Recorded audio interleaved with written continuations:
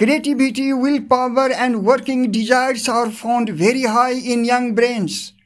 Whole education should be finished at 20 years of the age, and also students must be free and qualified to work after the 20 years of age. This is a real education.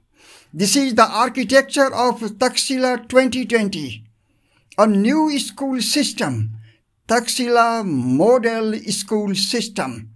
In this modern world of science and technology, the teaching system of verbal knowledge transfer is not very effective to meet the challenges and hardships of future workforce. Then what will be the future of education? Then what will be the future of education and school system?